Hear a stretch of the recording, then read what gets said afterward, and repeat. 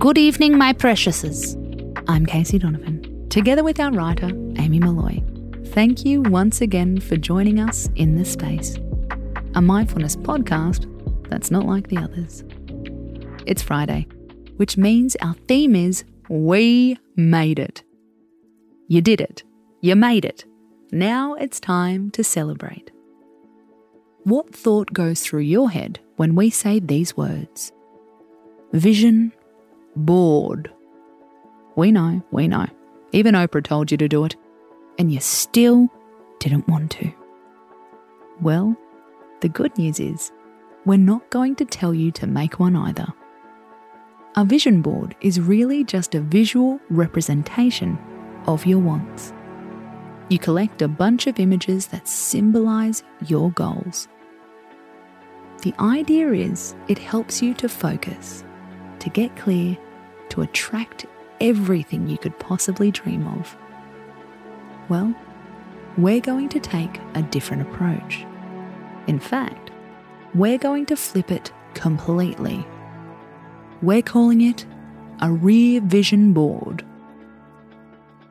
How creating a visual depiction of your week can help you to feel grateful. And, as we all know, gratitude is the magic antidote to anxiety. So, here's what to do.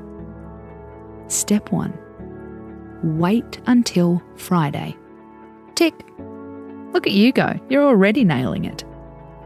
When you have a moment of downtime, go through your phone. Choose your favourite moments of your week or your month. Then use your favourite app to collage them all together. We love a bit of Canva, but whatever works for you. Step 2. Share it with someone that you have shared your time with. Research shows that our memories mean more when they're shared with other people.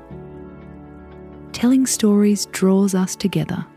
It also teaches children to remember.